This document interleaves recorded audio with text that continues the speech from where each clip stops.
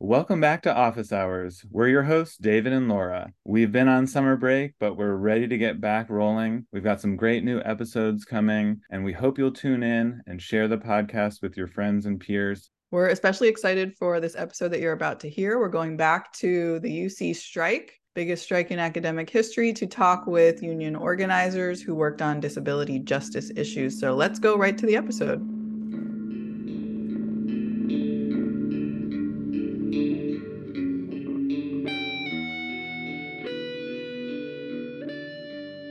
Hello, and welcome to Office Hours, a podcast about campus politics in the end times. In this episode, we'll be speaking with Mary Germanu Saba, Dana Ernst, and Sara Abusa. Mary, Dana, and Sara are grad student workers and union organizers with United Auto Workers 2865. In their union, Mary, Dana, and Sara organize for disability justice, and their work highlights the intersectional nature of labor struggles.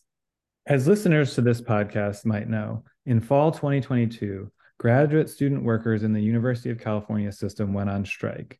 Our guests played a role in writing the language for two contract articles dealing with workplace conditions, an access needs article that would have reduced barriers to access for workers, and a public health and safety article. The strike won wage increases, and this quickly became the dominant story. Unfortunately, the access needs and public health and safety articles were not included in the final contract. As we learned from our guests, the union leadership didn't take these rank and file demands seriously and then tried to co-opt the disability justice lens. We begin the interview by asking Mary, Dana, and Sara to discuss the ableist barriers graduate student workers face when attempting to get their access needs met. We then asked them to discuss how COVID-related health and safety activism aligned with disability justice organizing as the strike approached.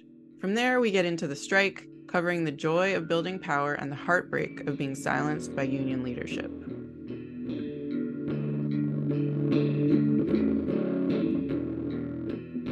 Hi, everyone. Welcome to Office Hours.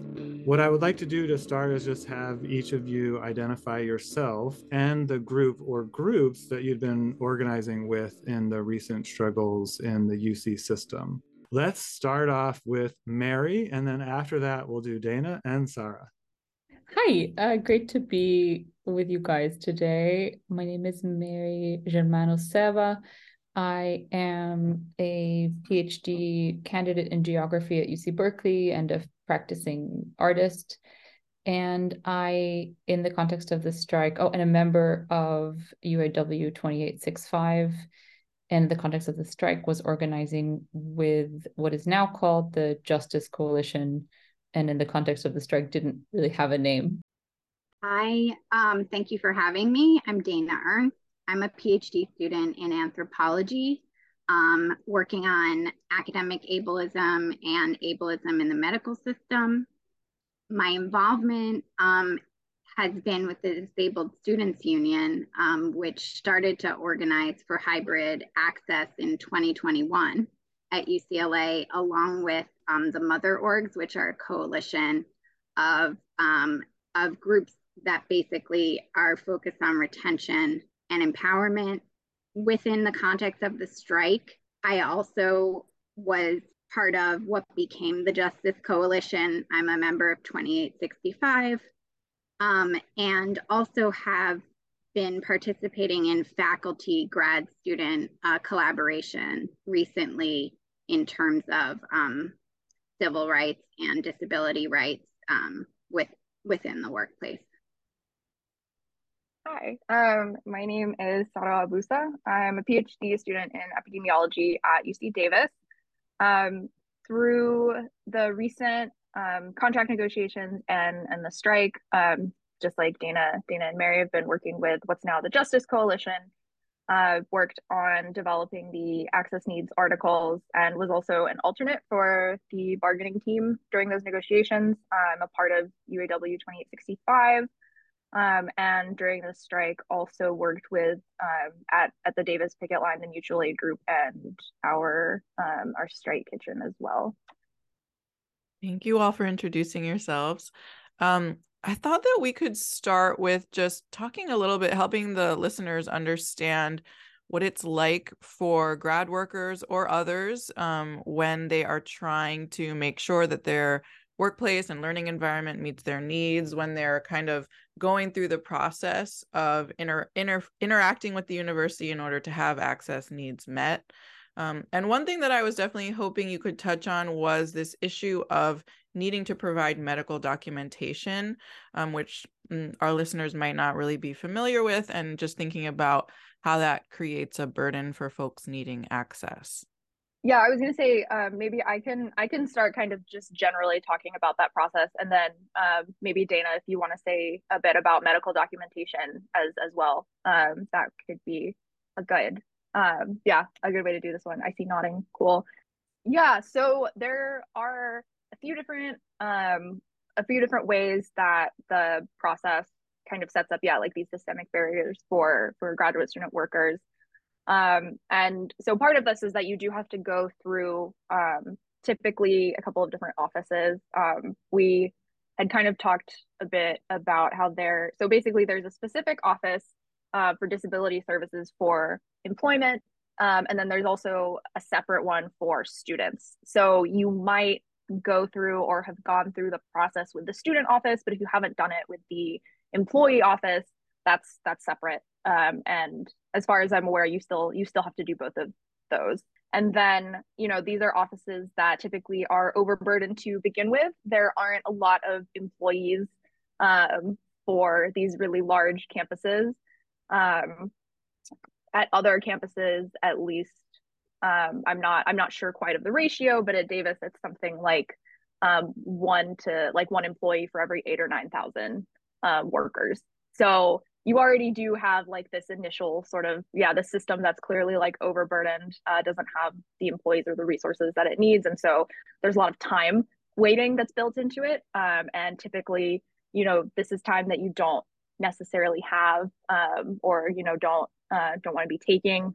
So once you go through these offices, you also have to get approved through what's called the interactive process. That, again, something that takes time, something that requires medical documentation, which Dana's going to touch on in a bit. And then ultimately, not all supervisors will even honor the outcome, even if it's something that is what even if it's an outcome that's good, right? Even if it's something that you think is going to be supportive and will help you. And so that would also take time to address if you're not getting your needs met, especially if you're already being bounced between offices, if you have to update documentation. And also for most disabilities, you do have to redo and like update this process. It's not like a one and done, I did this in fall of 2020, and so now I'm fine for the rest of my time at the university. You have to go through and update it. And so you have to constantly come back. And, obviously it's nice if you have it set up and then you come back if your needs change, for example. But you have to constantly like prove that your needs are legitimate and ongoing on a quarterly, some an annual basis. And so that creates a lot of barriers. It's a time sink. How long do you have to wait for a medical appointment? How long until you can get a meeting set up with the appropriate people? If you're dealing with a supervisor who's not willing to take your access needs into account or take them seriously, that creates an additional burden. And the whole thing is also very stressful, right? So those are just some of the ways. But I'll pass to Dana to touch on medical documentation. Yeah, so I mean, just to situate this conversation, I want to just let people know that the context of the office, at least at UCLA, where people are directed, is under the umbrella of insurance and risk management, and it's called Employee Disability Management Services. So immediately, folks are dehumanized and they're viewed as a liability, and that in itself is a problem.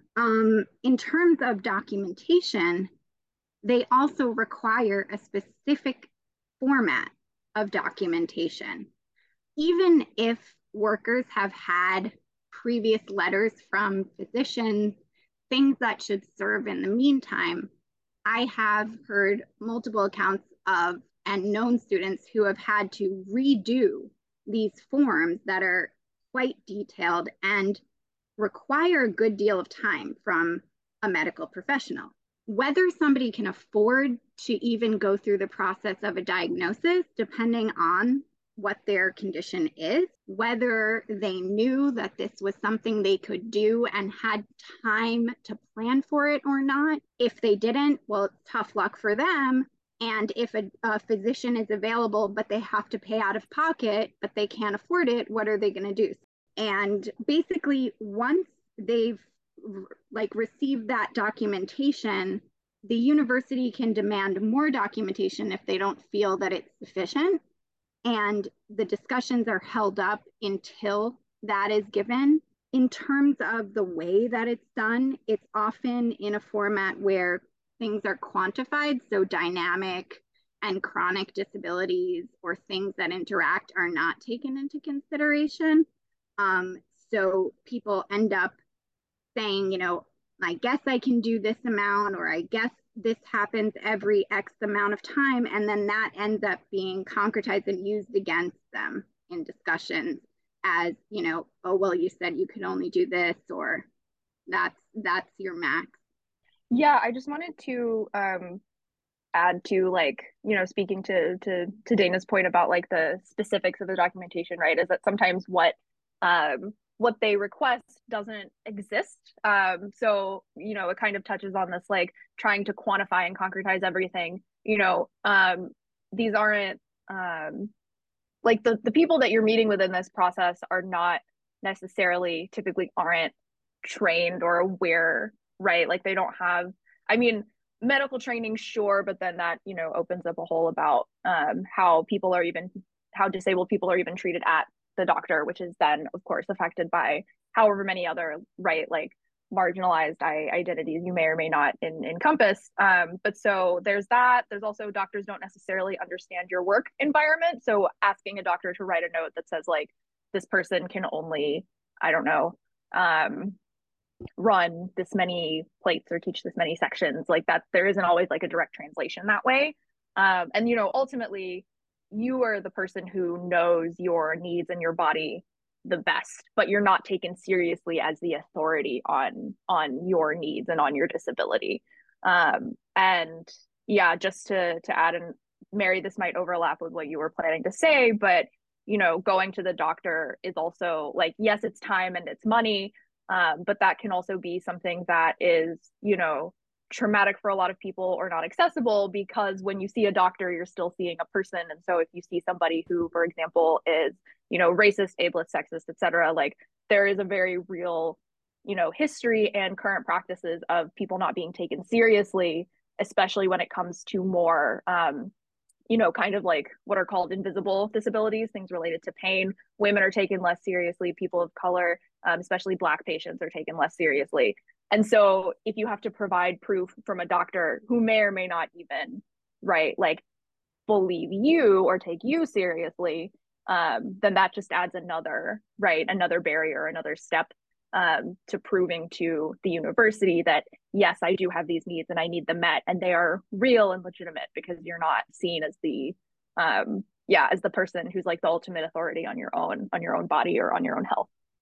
I just think that was so beautifully articulated. The one thing I wanted to add is just that our analysis of this is part of a sort of broader analysis of, or a broader critique of the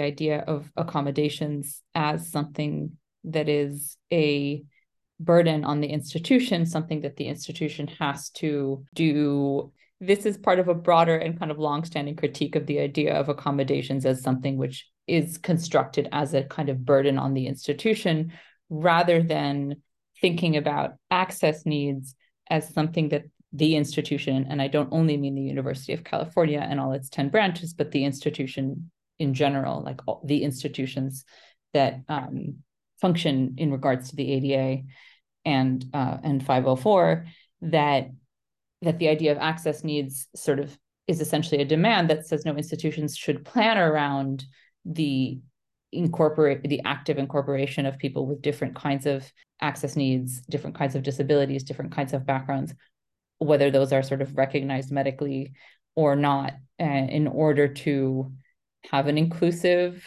and rich society and educational system, rather than kind of creating this context of our artificial scarcity, where there's one employee to deal with however many possible students, and that person is already overburdened and under-resourced, and sort of just by, like, in a structural way, cannot meet people's needs in a kind of timely fashion, and that there's just none of it makes any sense is really the really bottom line reality, except for creating additional boundaries for people to be able to access employment and education smoothly. Dana, did you want to add something on to that?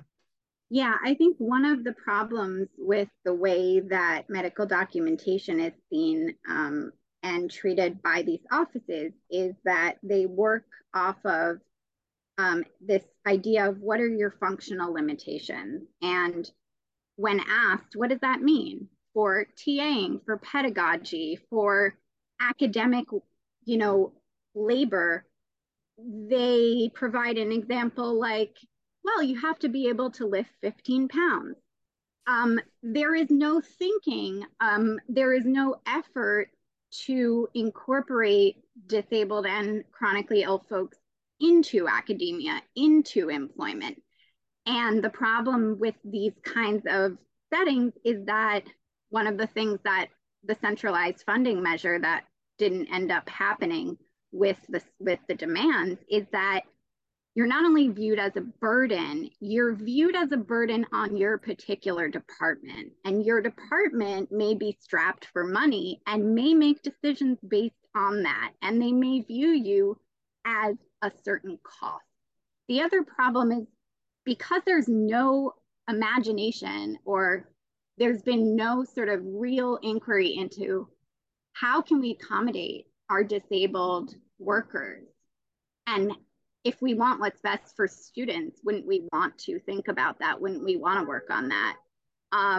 The problem is that oftentimes it's unclear what to even ask for, because what isn't offered is a list of what's being granted. In fact, that's hidden. That's secret knowledge. And you have to work very hard in order to find out what can even be asked for. And like what Mary said, with this like artificial scarcity during the pandemic, which we're still in, I heard many colleagues telling me like, well, they told me we can only have 3 out of 12 sections remote, with no justification, and basically causing people to fight over those resources. I'm glad that you brought up that like kind of typical kind of budgeting that's happening in a lot of neoliberalizing universities, where like rather than looking the budget in total and kind of budgeting our values, each department, each program is starting to do this like hyper, corporate style budgeting, and then how that serves, leads into more ableism in the way that the institutions are working. That, Dana, also was a good segue, because we wanted to ask about COVID and the UC's pandemic response, because as we start to discuss the strike, we're interested in how different demands were being put forward, and one of those being a health and safety article. So I wanted to ask you all about how the UC system protected or didn't protect grad workers during COVID, and what was the pandemic response like, and what did organizers, what did you all find lacking in this approach, and what role did that play as the organizing for the strike came about? Mary, do you want to take this one or start us off? I guess I was actually trying to defer to someone else to start if they wanted to, but okay, I'm happy to. So the context, so of course the University of California has 10 branches. The response to the way that they and organizing around health and safety since the beginning of the pandemic started at all of the different branches. We weren't necessarily in touch with each other. So I can say that, and I know that Sara will speak to what happened at UC Davis, but just as a little bit of background, essentially what happened is that after the sort of mass vaccination campaign that followed Biden coming into presidency, what we really observed was that the UCs were really like at the front line of towing this line that it was no longer important or that it was no longer possible to protect everybody from infection. So they were actually like really in their language. I remember receiving an email saying, we can't, sorry. So when the mass vaccination campaign came back, we were asked to go back to teach in person without any kind of real clarity or any sufficient protections, right? So whereas places like Harvard were having testing was required, PCR testing was required twice a week, masks were required in classrooms, Harvard used its massive endowment to upgrade ventilation in all of its indoor spaces, and also provided additional HEPA purifiers to actually all offices and all spaces. The UCs said, no, we can't upgrade ventilation. And they even said in a communication, actual misinformation. They said things like, HEPA filters, we could put HEPA filters in the classrooms, but actually there's a chance that increases transmission, which is just I actually now have come to because I've become a sort of studied expert in a lot of these things, even though that's not my training. It's a distortion of like a particular physics concept, and it's just not true. And it was basically like discourse to make people, I think, who were confused or who make people who were tired confused about what the science really was and wasn't. And so, what we ended up saying, of course, in our arguments around the article on this public health and safety article that we wrote, was that the UC was trying to set a past precedence for putting us back to work or rushing us back to work in unsafe conditions. And so we came back, masks were required, and then there was a lot of opposition to that on different campuses. At UC Berkeley, I can say there was, within the union, different people were trying to organizing around access to testing, sort of more better ventilation, clearer communication around isolation protocols. At UC Davis, which I know Sara will talk about more, there was a grievance filed around remote access. And, just to sort of follow up, sorry, on my dinging, just to follow up, when in spring 2022, again, after that sort of mass vaccination campaign, we got messages that said, sorry, why is everything dinging, even though all my notifications are off? Why? Sorry, guys. So in spring 2022, after the mass vaccination campaign, we got communications from the university saying, we can't any longer prevent transmission. It's not possible. It's just too transmissional. It's just too transmissible, which is, again, just actually distortion of the science. And our goal is to protect the most vulnerable people. And of course, they didn't do that, because at that time, when they were putting out that kind of communication, we had a mask mandate. This was March 2022. They lifted the mask mandate and they replaced it with language on all of the websites across the UCs that said instructors cannot request their students to mask, which is actually, as we sort of deduced months and months later, a blanket violation of the ADA, because of course, people had and have been getting universal masking as an accommodation. But of course, because, for a variety of reasons, structural ableism, people being unaware of our rights, people who are disabled or have high risk, conditions making them high risk for severe COVID, not identifying as disabled, not being aware of the ADA, like all of these things, and also just exhaustion and confusion, led to people not challenging that blanket ban on health and safety, right? And so, what this ends up doing is creating this really powerful visual landscape of normalization, sort of the normalization of not masking, the normalization of no protections. Because of course, if they had allowed instructors to continue requiring masks, I would suspect that a majority of instructors would have continued requiring masks in their classrooms, especially people who were sort of older. I mean, I just remember having this conversation with some of my professors who were so aghast at that moment.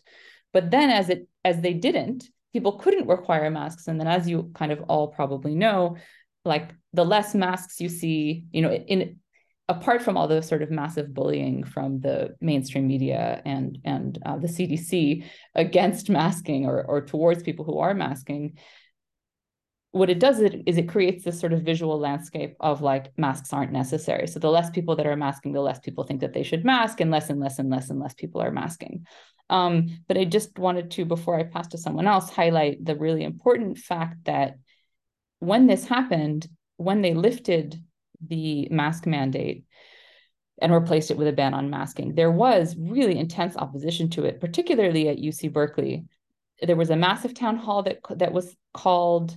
100 people showed up. People were really activated. There was energy to call for a strike on in-person instruction. So we were going to say, we'll teach remote unless you bring back masks. There was a faculty letter, and we were coordinating with the faculty.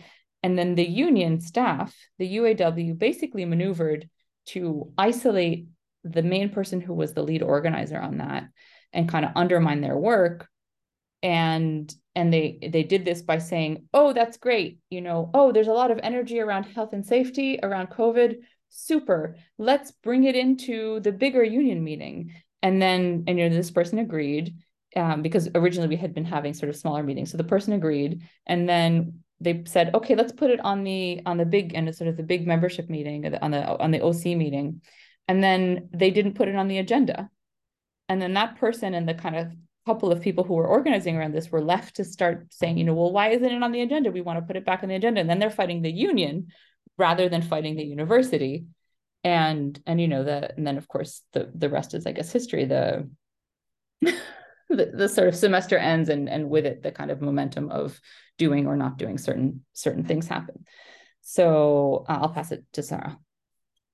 Yeah, and thank you so much, Mary, for going into detail, and you touched on a lot of different points and just described them so beautifully. But yeah, so I'm trying to think of where, like, what is a good, I guess chronologically makes sense as well. But I'm thinking about, also this time period of like spring 2022, because in Davis, we actually had a really nice setup for COVID testing. We had, through the campus and also through the town as well, basically multiple testing centers. You could set up appointments online. There were, QR codes to check in. And then the actual like process to get tested was like so well done. It was like very automated, very organized. It was kind of like, like you would go to, a station and like, scan your code. Here's your tube to spit in. Here's where you drop off the tube. Like it was very bam, bam, bam. Very, very efficient. And we had a couple of these testing centers through town. Everything was, free. And the requirements were, if you were vaccinated, you had to take a test every 14 days in order to come onto campus. If you weren't, it was every 4 days. So this was in place for a while. And then we get to spring 2022. I believe, like May or June was when then there were these like, communications saying like, okay, the testing program is going to be ending soon. And we had this whole initiative. It was called Healthy Davis Together. And so there was the testing through the university as part of Healthy Davis Together. And so these, like just a heads up, this is going to be ending in a few weeks or several weeks. So at this point, there's the expectation, right, that, okay, the testing is going to end. We're going to be coming back to campus fully. Of course, there are people who are coming into campus anyway to work during this time. There are people who are also working remotely, depending on what their what their jobs were. But teaching was happening remotely, and so at this point, it's kind of this really encouraging the shift of like, okay, we're going back to normal now, right? We're going to what it was like before the pandemic. And there was similar concern at Davis as well. And when the language started appearing in emails and also on the various websites saying you cannot ask your students to mask, that was part of it. And then another part of it was, if you wanted to teach remotely, you had to submit a request to like a special committee who would then decide whether or not you could teach remotely. It was not up to the discretion of the instructor anymore. And so it wasn't just were coming back in person, but it was also specifically putting these barriers around, right? Like if you're going to teach remotely, you can't just make that decision and set it up. Never mind the fact that even before the pandemic, there are plenty of professors who were recording their lectures, presenting the material asynchronously anyway, because these are, methods and what's the word I'm looking for? Like modalities, I guess, that don't need, like, it's not like we have to be in a pandemic or some sort of other like emergency situation in order to use them, right? They existed before. They're still useful regardless of whether or not there's an infectious pandemic happening. So it was also just, putting up barriers towards using these things in the first place and making it more difficult. So during this transition as well, so you had like these difficulties for instructors, for TAs, and then also students coming back to campus. And of course, for graduate students, we're lovely and special, and we're treated like students or employees, depending on what's more convenient. We're not quite one or not quite the other. But so on the student side of things as well, we had students who were having trouble, transitioning back in because of, and I mean, there are lots of reasons, right? Like maybe you got COVID and maybe that developed into long COVID. Maybe online access was also just something that was better for you in general. Maybe you live with somebody who's high risk. Maybe you have kids. Like there's so many different reasons, right? Why having online access available, right? Just available. Because I also saw a lot of people saying like, oh, if you want masks, it's because you're trying to force all of us to like stay in our houses again. And, we all hated being in quarantine. So why would you make everybody do that? Which is like a mischaracterization, right? It's just, having the option of being able to, basically, conduct certain things online. And so having those barriers put in place also meant that there were students getting pushed out. I had heard from folks on our campus, and I'm sure this was happening in other campuses as well, about increases in leave. There's a leave program. It's called Planned Educational Leave. And a lot of people were told like, oh, well, if you're not going to be able to transition back, then why don't you just go on leave? So being, in essence, pushed out of that space instead of getting support in order to be able to, attend their classes, do their work, whatever it was, because we do want, right? Like we want to learn, we want to work. And there's also this characterization of like, oh, well, people just don't want, not necessarily specific to COVID, but the sort of broader narrative of like, people don't want to work. People want to work. People want to learn. That's why there's so much pushback and why people are trying so hard to get back into it and saying like, well, actually, I need to be able to ask people around me to mask, or I need to be able to, do my office hours or my lecture online, that kind of thing. So those were like, the other conversations that were happening here. I think Dana, you had your hand up at one point. Did you want to add anything? Yeah, I just wanted to add that what was interesting at UCLA especially, and a really amazing group of undergrads with their hybrid access now protests with the DSU and the mother orgs with the 16-day sit-in in Murphy Hall. Well, two things. Number one, activism kind of became what Mary said in her article in LA Progressive, like, how can we symbolically and materially disrupt differently? So like we did start to think, how can we protest in a hybrid way? How can we include those who aren't able to take the risk to go and occupy Murphy Hall in our protest? And what happened was that there was this argument that was brought up that undergrads were extremely savvy in fighting against, which is that it's an academic freedom violation.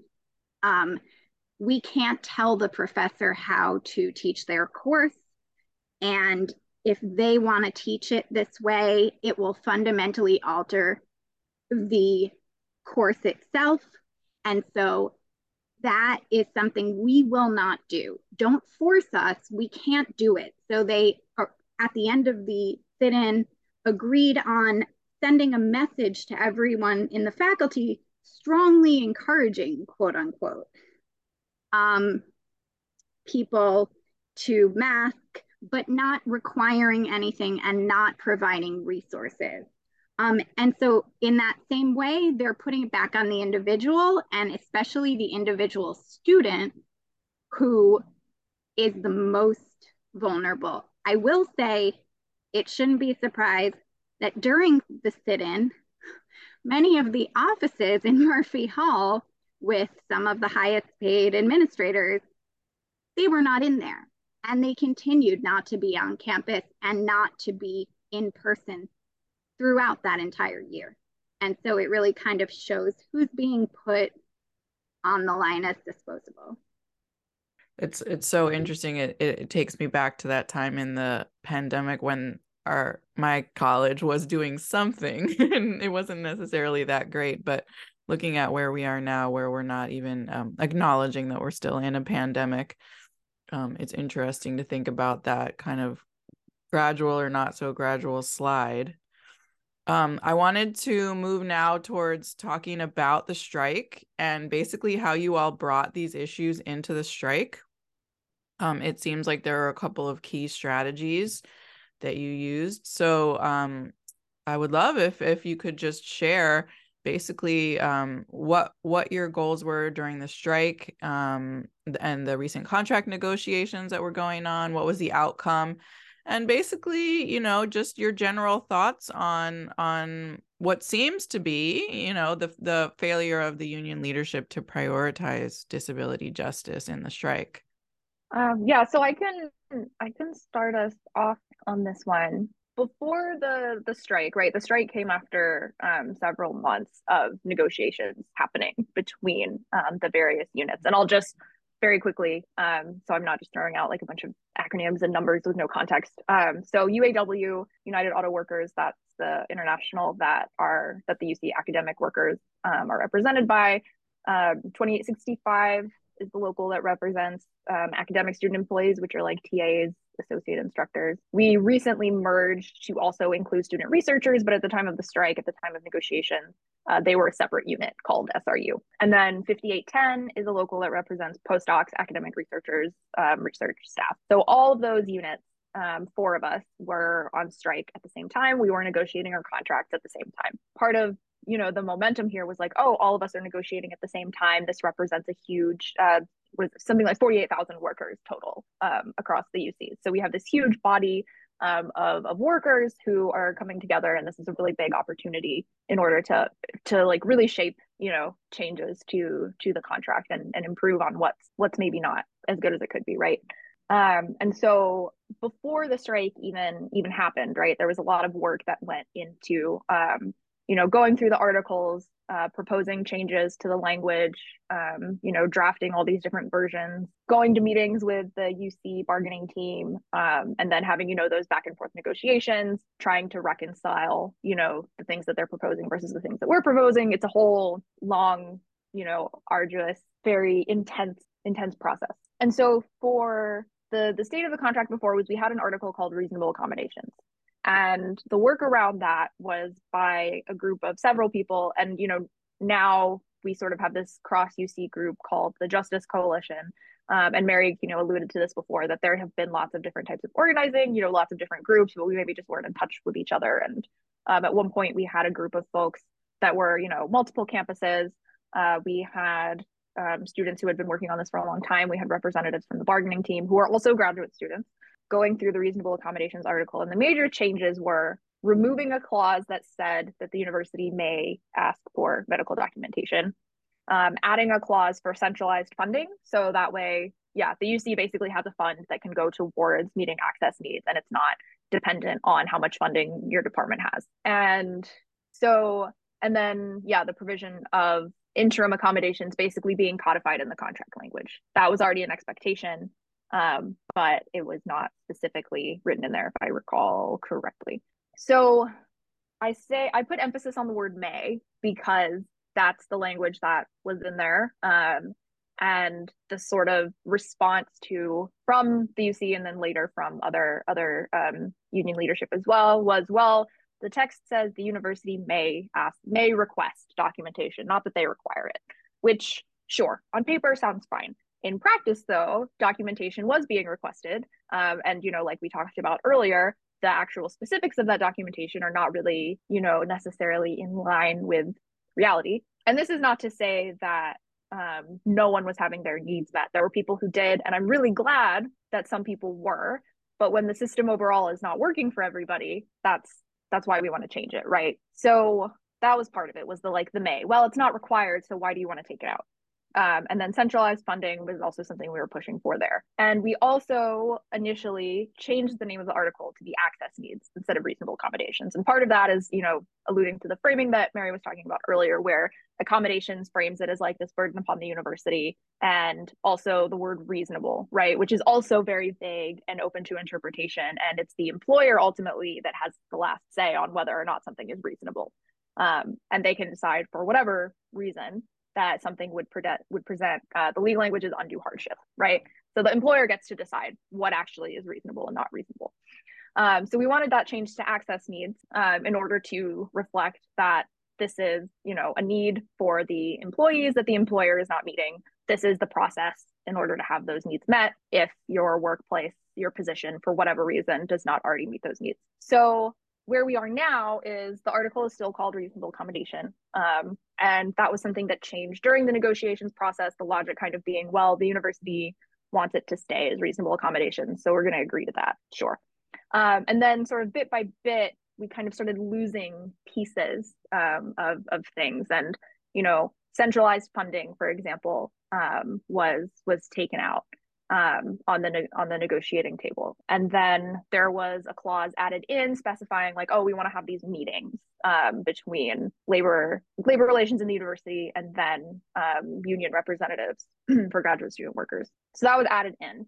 And then because you had 4 units negotiating at the same time, also a lot of our contract language is just identical for things like they were referred to as like non-economic because they're not about wages, which are going to vary with different positions and that kind of thing. And that description is, kind of vague and not really my favorite because I feel like it doesn't really, encapsulate what not one, things that are not related to wages, as if that is the only like major classifier. And then 2, ultimately they are tied into wages because nothing happens in a vacuum, blah, blah, blah.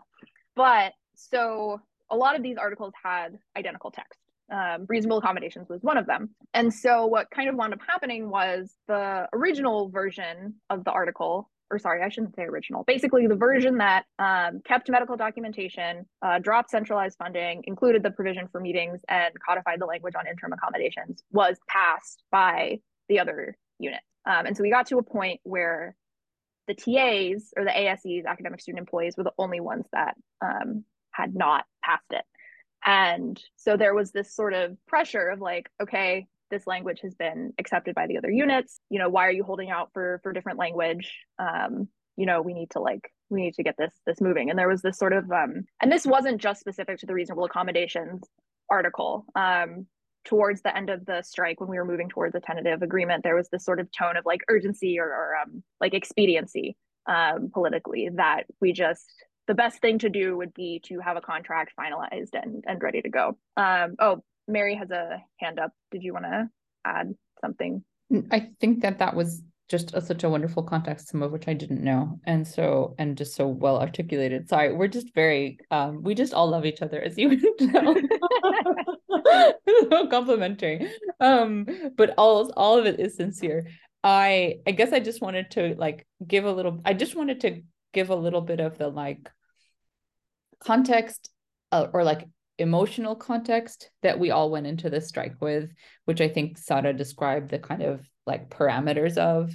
But I'll say that I know you guys I think you have discussed this in the past on your podcast, but the 2020 wildcat strikes at Santa Cruz and the kind of momentum that was building for like a real, actually good contract, good working conditions that would challenge the sort of exclusionary structure of the neoliberal university had been building in the years and in the period leading up to the strike, right? And so the reason that we went into the strike, in fact, with these really historic demands, some of which access needs was one, but there were so many others, right? There was a community safety article that was trying to limit or get rid of funding for campus policing.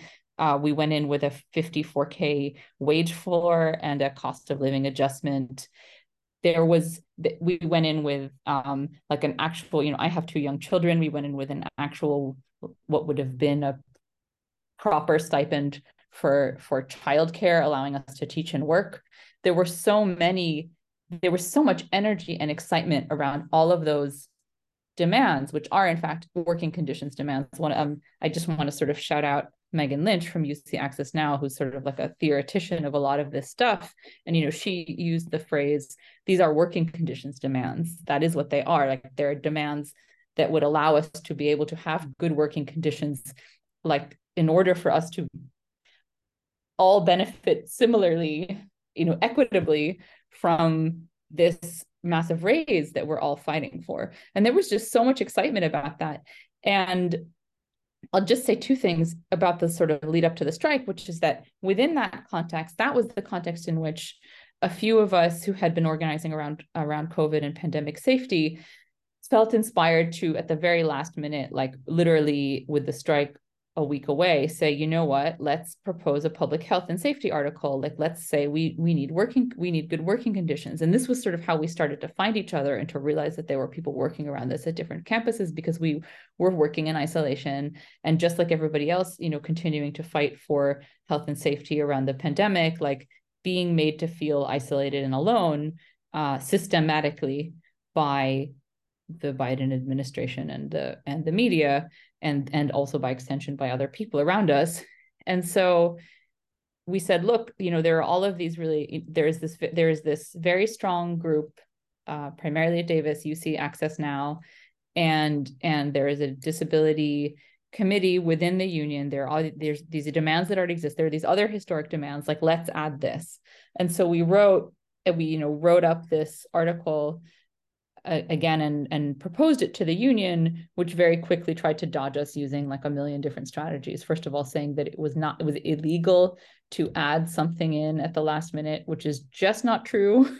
It doesn't make any sense. And we would like, it was this back and forth where we'd say, what about this? And then they would come at us with something like, oh, well, that's illegal. Oh, well, that's regressive bargaining. Oh, well, that's you can't ask those things, like the UC is banning people to require masks. Like, you can't ask that. And, we would kind of go back and forth and work our networks and ask all these lawyers and kind of come back and be like, well, our lawyers say, even though we didn't exactly have lawyers, we had like kind of community movement people who we were talking with, but like, it was all very exciting. And I'll say that, just to kind of be really concrete, just like Sara was, the content of what ultimately became our public health and safety article just asked the university to continue doing the kinds of things that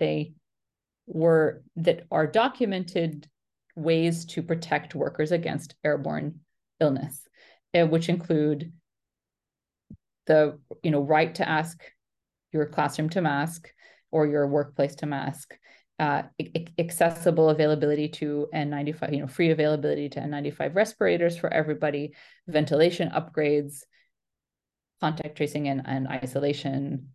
And I think there was one more, but I'm forgetting. And so, of course, these are things that we had already had. And like I said, I do think that part of an additional reason why this was so important is because the university is trying to create a precedence. I mean, the pandemic is not over, and it's not the last pandemic. And climate change is going to create is already creating, especially in California, more and more unsafe working conditions. And what they're trying to do is to get us to consent by saying, oh, well, you already did last time. And so we just felt that this was so important, not only for our own safety, but like in a kind of movement context. And, of course, ultimately, the union did not allow us to add that to the contract. But in the process, we built such beautiful momentum and connections around all of these different things, especially access needs, where, through the period of the strike, at the very beginning, we would show up at all of the negotiations were happening online. We would show up, we would put our petitions on, in the Zoom. We would keep saying in the chats, what about access needs? What about the public health and safety? What about community safety? We would keep on doing this thing, and then people would start to repeat them as they saw that we were repeating the other things that people were sort of there to prioritize. They would start repeating things back. So I just remember two moments so vividly towards the end of the strike. The first one was the day when they cut the access needs article, where we got word a couple of hours that they were going to, that the thing that Sara had described happened, where the other units had said, okay, we're going to get rid of this. We're going to agree to the university's language. And we were told, okay, they're going to have a meeting about it tonight. And so we put out on all of our listservs, we were sort of growing these listservs and these signal chats. We put out on our listservs, there's a meeting about access needs, everyone has to show up. And like 300 people showed up. And it was a, 4-hour meeting. I left early.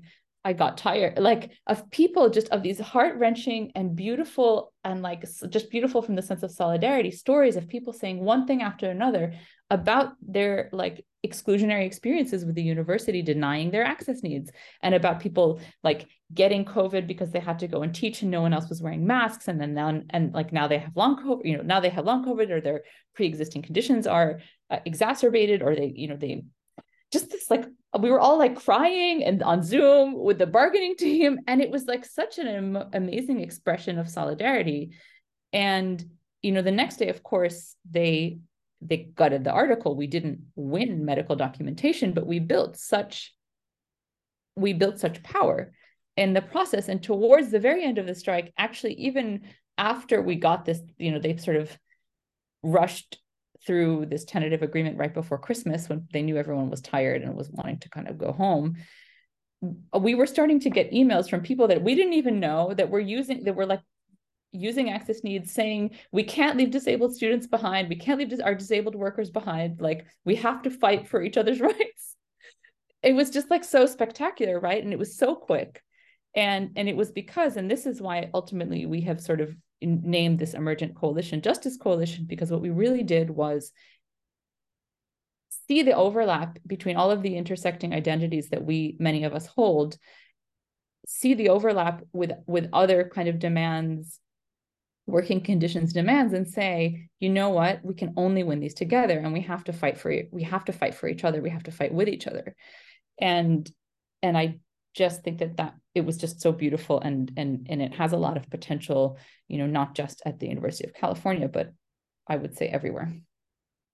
Dana, do you want to add on to what Sara and Mary had just been saying about the union politics? Yeah, I wanted to first say that Mary's characterization of sort of some of the coalitional parts of this, and some of the ways in which we all came together was amazing. And it really was emotionally, and in terms of like better futures, kind of what we can imagine together. It was really inspiring. Of course, there was that betrayal, which is something that we necessarily didn't see coming, but I did want to sort of talk a little bit about the way in which access needs was slotted, and sort of the way in which it was put off, and how that might have allowed it to be gutted. Just in terms of when it was brought up in bargaining, it was brought up once where there was testimony along with childcare. And of course, that was great for disabled folks and parents, because they realized, hey, we have so much in common, if they hadn't realized it already, right? But, sort of both gave testimonies, and then there was very little, if any, movement on the UC side. And then it was sort of put off until, I think, October, November. And at that point, there was a lot of misinformation about how this worked, what we could lose if we continued the strike. And so people were like, basically, well, we've gotten X amount of a pay increase. If we keep fighting, we'll lose everything. And so those like groups that were viewed as add-ons or like not necessary, their demands were the ones that were at the end not developed, not worked on in bargaining so much, and then with the yes no vote and the yes vote winning ended up being lost. And I think that's something that's important to look at and think about.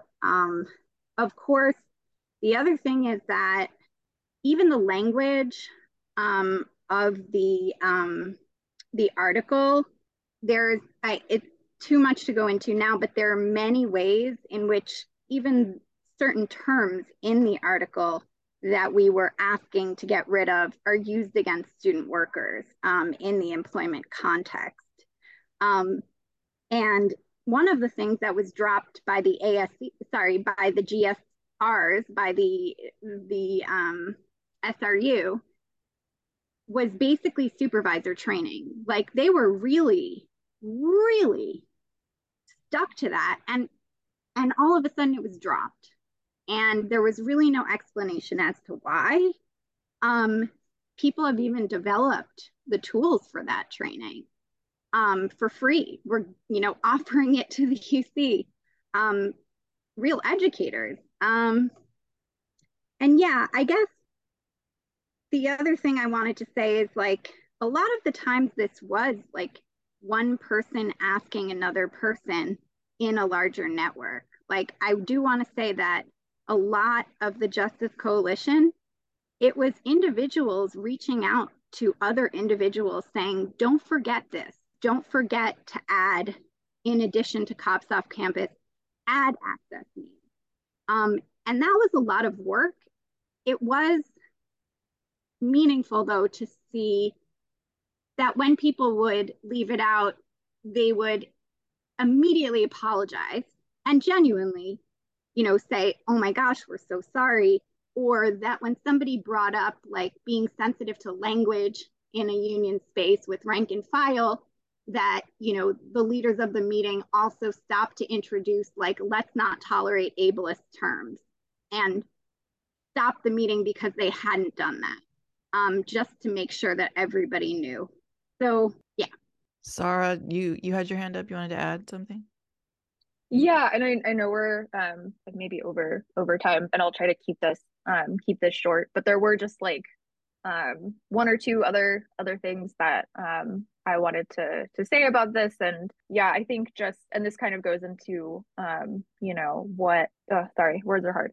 So basically in addition to this like communication that was turning really powerful, and having like lots of folks come together across like childcare, protections for international workers, disabled workers, community safety. So like a lot of us were talking to each other. And so these were terms that we were also seeing in like mainstream or like broader communications from union leadership. So like we would get, updates using the phrase access needs, even though the article had reverted back to the name reasonable accommodations, right? We were seeing like flyers and informational updates. So basically information that would say like, we want X, Y, and Z. And so the access needs article is really great because of this, and this, which, on the surface was like encouraging. And this is separate from what Dana's talking about. I'm not trying to like discredit or say that it's not meaningful to have those, because yeah, for a lot of people that was coming from a genuinely good place. And at the same time, what we also saw was that language being appropriated and being used to portray the situation as being different than it actually was. So like, yes, we did remove the language on medical documentation and it went to the old language, but the old language says that like it's not required, so it's fine. And yeah, supervisor training, centralized funding, those were all taken out, but now we have language that codifies interim accommodation. So like this is a big deal. And to see access needs, and also disability justice, which is its own movement, right? This was started by like queer, Black, and brown disabled folks. I believe in the Bay Area, it has its own specific like 10 principles or 10 tenets. Like that is a very specific movement. And the phrase disability justice, or the name disability justice, gets used all the time, just like not being credited to that movement at all. And so to see things like we're prioritizing disability justice or access needs are being met, and people would say access needs in their talking points, and also sometimes incorrectly. Like there would be folks saying like, oh, so we have protections for, I don't know, we're increasing the subsidy for childcare. And our contract also has access needs. And it's like, well, no, the contract doesn't have access needs. The workers do in the access needs article. So it was also just sort of this like fundamental like misunderstanding. And then also not even seeing like the care to really understand it. And Mary described this meeting where a lot of people were logging on Zoom, which, by the way, our bargaining sessions used to all be on Zoom, and then they shifted in person. And so before you had everybody on the bargaining team attending these sessions, and then also anybody who was part of the unit could watch. And then it became, oh, it's in person, oh, it's in a room. The technology is iffy. Not all the members can travel to this one spot. So it was also like a sort of reduction in how much of the information was like free flowing the closer and closer we got to the end of the strike and the end of negotiations. But anyway, there were also, so meetings with testimonials, right? We had like those 2 sessions, the meeting where people were just organically showing up and saying, this is what's happened to me. And then that information, that very real, emotional, powerful, like traumatic stories, like just not being considered or acknowledged in a meaningful way. There was also, I have this really vivid memory of being on the picket line, and there was supposed to be a call. Some of the workers who were part of, what's now that like justice coalition at different UCs were like, oh, we set up this meeting to talk to these people in the union leadership on the bargaining team who are voting members. And can you come? And I was like, yes, sure. I was a non-voting member, just to clarify. But yeah, so I was there. And with the exception of one of the voting members who helped with the original access needs language, none of them showed up. So there was this very real, effort does not really do it justice, but a lot of time and energy. And this is people's health and survival we're talking about. So truly like heartfelt, desperate attempts to say, listen to us. And then for people to not show up to these meetings, to ignore the emails, was very, very heartbreaking and very discouraging. And so at the same time, you had the leadership, right, while within across the campuses and through different groups and everything, a bunch of us connecting to each other, the majority of leadership not engaging in that and not taking that seriously. And when the access needs article was finally, kind of completely struck down, and the reasonable accommodations article was finally passed by the TA unit by 2865, it was, and this happened with other articles too, not just access needs / reasonable accommodations, but the voting margin was actually really slim. This didn't really happen with other units. Their voting margins tended to be, majority in a certain way, but 2865 was pretty split. So there was a reason it kept persisting, and showing up, kind of sticking out to the bitter end with the TA unit and not the other ones. So this is all, going down kind of behind the scenes, because when we got to the end too, like not only were the meetings not always on Zoom, but they weren't scheduled anymore. It would be like 9-10 o'clock at night, and we're having bargaining right now. There were meetings that would go past midnight to 1 o'clock in the morning. And so as we're getting towards the end here, all of these other articles that were like considered non-economic or special interests, right? Again, terms I don't really like, but those were also being finally voted upon or finally decided upon in spaces that, people would find out after the fact. But in the moment, like, if you happen to be on your phone and like not exhausted and wanted to log on at 10 p.m. during the holiday break, sure. But for the most part, you weren't seeing large turnout like you were before, when it was like, okay, bargaining is happening on Zoom. It's happening this day, this time. Here's the link. So all of these things are kind of happening at once. What's happening with access needs is happening with childcare and the international worker articles, and all of that. So there is also this like broader context of like, here's what's happening and how it's affecting the different ones. But yeah, so for access needs specifically, we started seeing it get like more notoriety, but from the leadership side, it wasn't like, sincere notoriety. It was words, but not without that support to back it up. I'll stop there.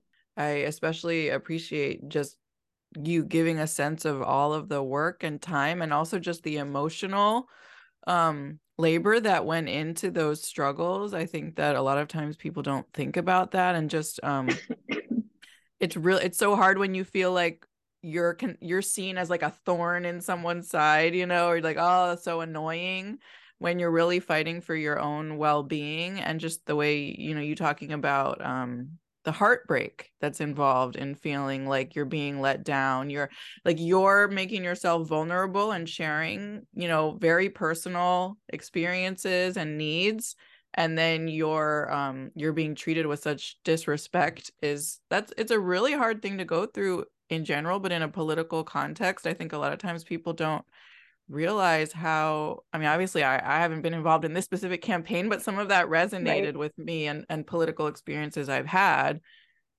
just how hard that is. I'm glad that it seems like you had a community that could kind of voice that with each other and like recognize how basically fucked up it was. But anyway, yeah, I'm sorry that you all had to go through that, and it's not right, and it's not the way that union politics should be. Yeah. And I mean, I think part of it too is like, because it's one thing to present things and, talk them out, negotiate, really push for them at the bargaining table. And then it's another thing to not even try. And so I think, because there are people who are happy with where the contract is at, or people who weren't happy but voted yes anyway. And that's fine. And I'm not really, here to hash out like that kind of thing. It's more that just like, you can tell when somebody has your interests at heart and is fighting for you. And I think for a lot of people, it just felt like, you're not, that we're not even being listened to. And it was also, frustrating to see things displayed as or phrased as, oh, these are wins. Like if honestly it was just, okay, we tried, we did not get these things, we made the decision to pick this over this, so this is what we have. Like, I respect that, right? You know, more than we made these amazing wins and it's very, very different than what we had before. Like, at least if you're going to make a decision, however you make that decision, just own up to it and don't try to portray it as something that it's not, right? Like, we'll still be upset that the protections didn't happen, but I'm not being lied to, right? I'm not being treated like I'm not intelligent enough to see what's going on. Yeah, so that added just kind of another level of frustration for a lot of folks, was just like, give us the information and be honest, right? Like, we all are here to do the work, and we can't do that if we're not informed and we don't have trust. And disagreement is fine. Like, disagreement is healthy. We're not all going to agree on everything all the time, and it shouldn't be that way. But there just wasn't really avenues for disagreeing, taking that into account, and also just being straightforward with people.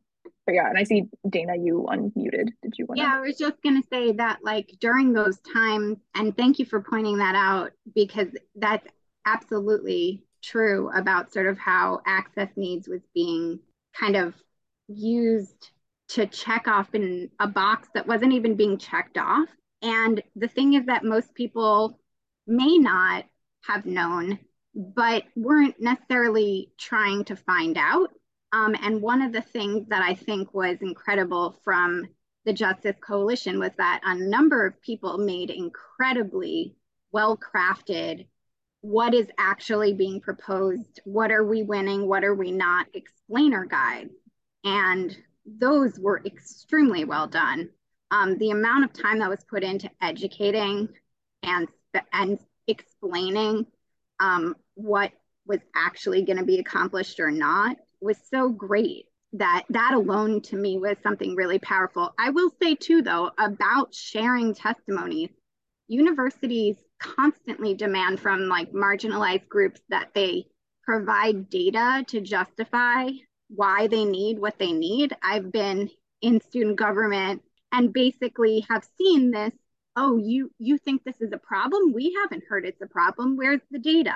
As if it's student and workers' responsibility. And so the problem with this testimony is, while at the time it putting aside what it might have done for our community, it's traumatizing for people to have to retell their story and then to see it not incorporated into the bargaining that's then happening.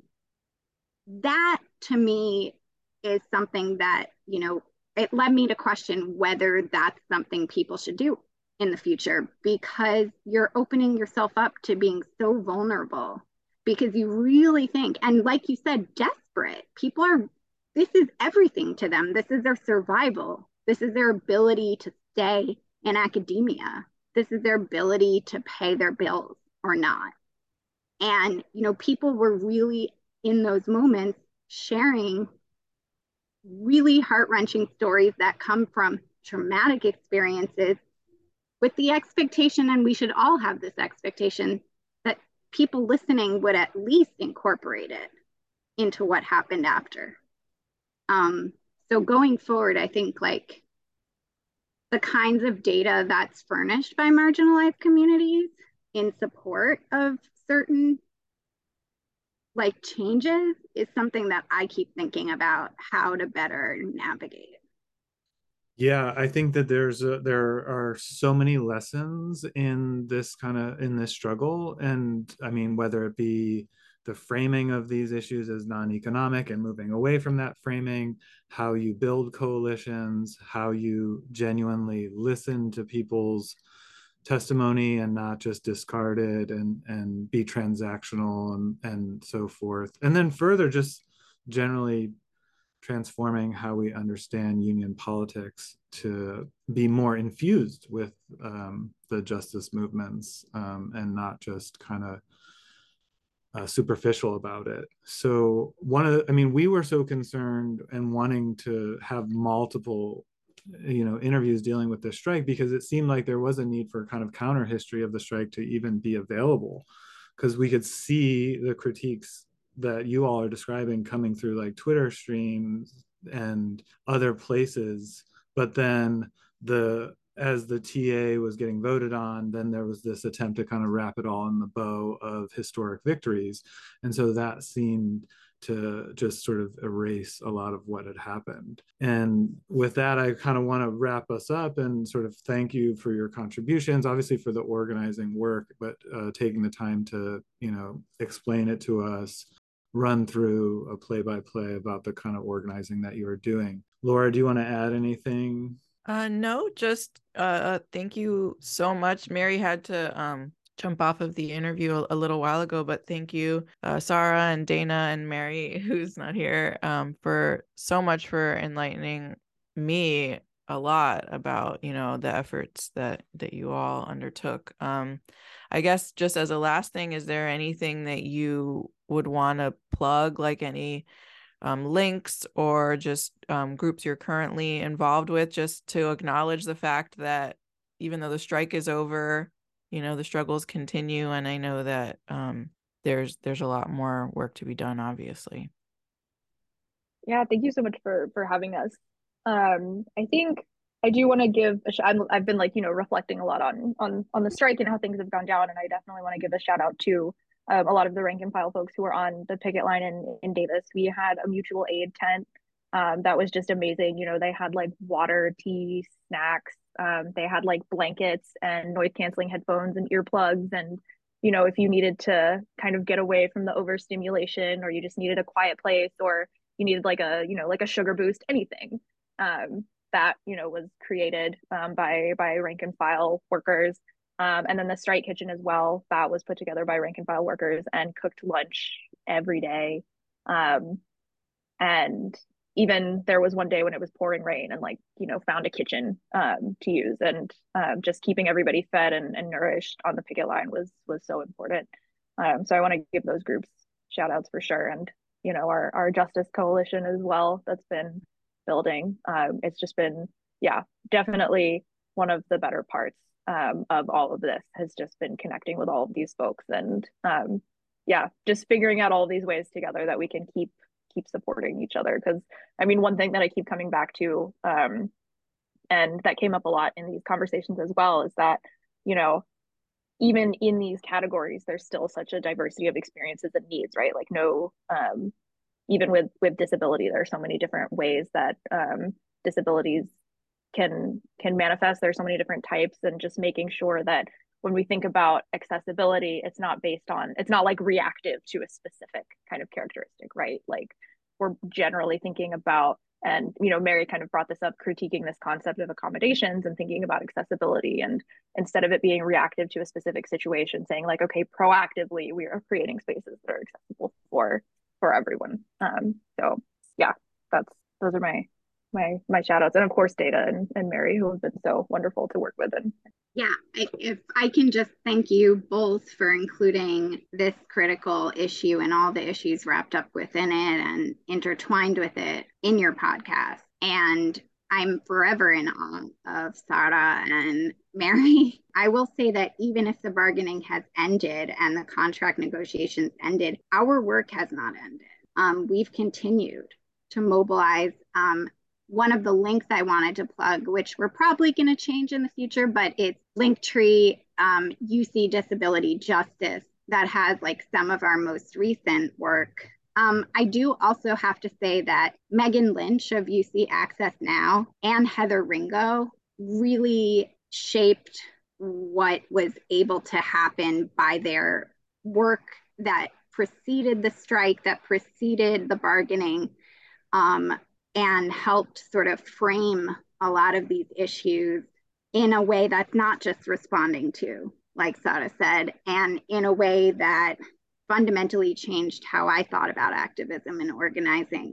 And I'm thankful to every single person in the Justice Coalition for helping this sort of happen and for remaining involved in multiple ways. I will also say that it's important not to forget the history of the strike, what was accomplished, what wasn't accomplished. There is a digital archive that we're working on, and we would love to share that info with you as well. And because the problem is every couple of years we renegotiate and people don't know what happened. And so we want to change that. So that's my plug. Thank you. That's great. And we'll put those links in our show notes for the listeners. Our theme music is by Nigel Weiss. Our artwork is by Arthur Kay. You can find more of their artwork at rotradio.tumblr.com. We would love it if you subscribe to our podcast and tell your friends about us, and rate and review us on all the major platforms. Thanks for listening. Bye.